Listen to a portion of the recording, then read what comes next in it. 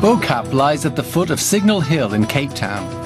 The Muslim-influenced quarter is renowned for its colourful houses and steep alleyways.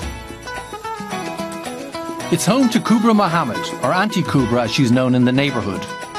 Her speciality is Koeksister, a sticky, spicy, deep-fried pastry, a must at Sunday breakfast in Bo-Kaap.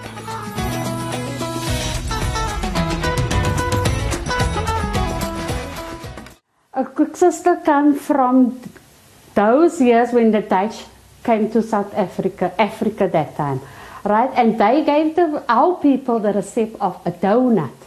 And what our people did is they added a little bit of cinnamon, then they added cardamom until they came to the aniseed, and they called it then the Koeksister.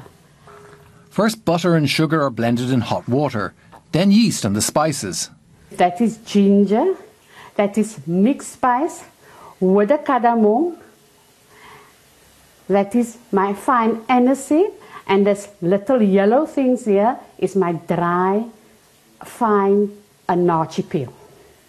Naartjie peel is, like I can explain, it's a citrus fruit that I dry out the peels and grind it every week.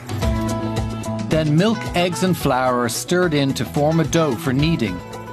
But on no account mechanically, or the dough will be too soft. I've been doing this for over 20 years and it's all with the one hand. The dough then stands for 2 hours before it's time to shape the Koeksisters.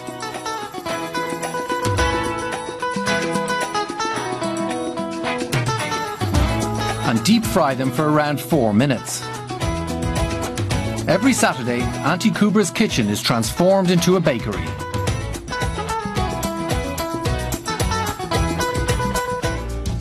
Work continues on Sunday morning at daybreak.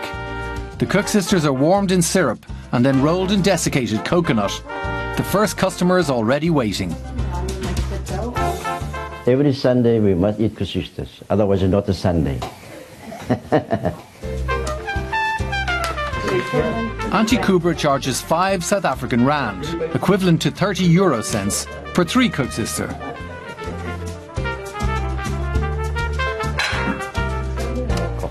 In Cape Town, Sundays is Koeksister Day.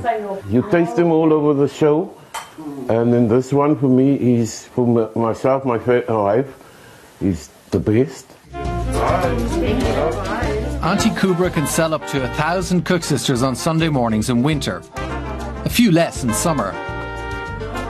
And because South Africans love them so much, September 1st has been official World Koeksister Day since 2019.